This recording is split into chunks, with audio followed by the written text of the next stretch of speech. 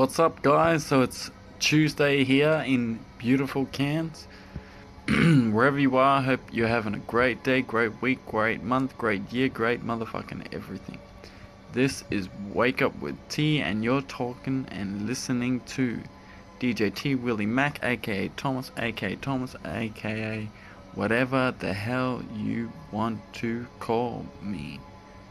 As long as you're listening to my messages, you're spreading that positive word, and we're all about them good vibes, and I got you, you got me. You can call me whatever you want. Alright guys, let's get to the point. So today's message, real simple and real fucking easy. It's okay to celebrate your victories. In fact, I think it's rather important. Celebrate every small step that you consider a victory. You have every right to celebrate it.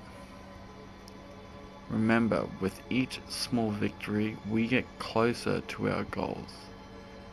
So I think it's actually rather important to celebrate and recognize your victories, but only when they are victories. We don't celebrate failure. We only celebrate our victories. And from failure, we learn. We don't give up, and we don't settle for failure.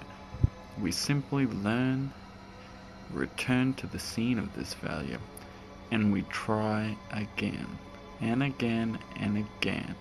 It's not about how many times you fall. It's not about how hard you fall.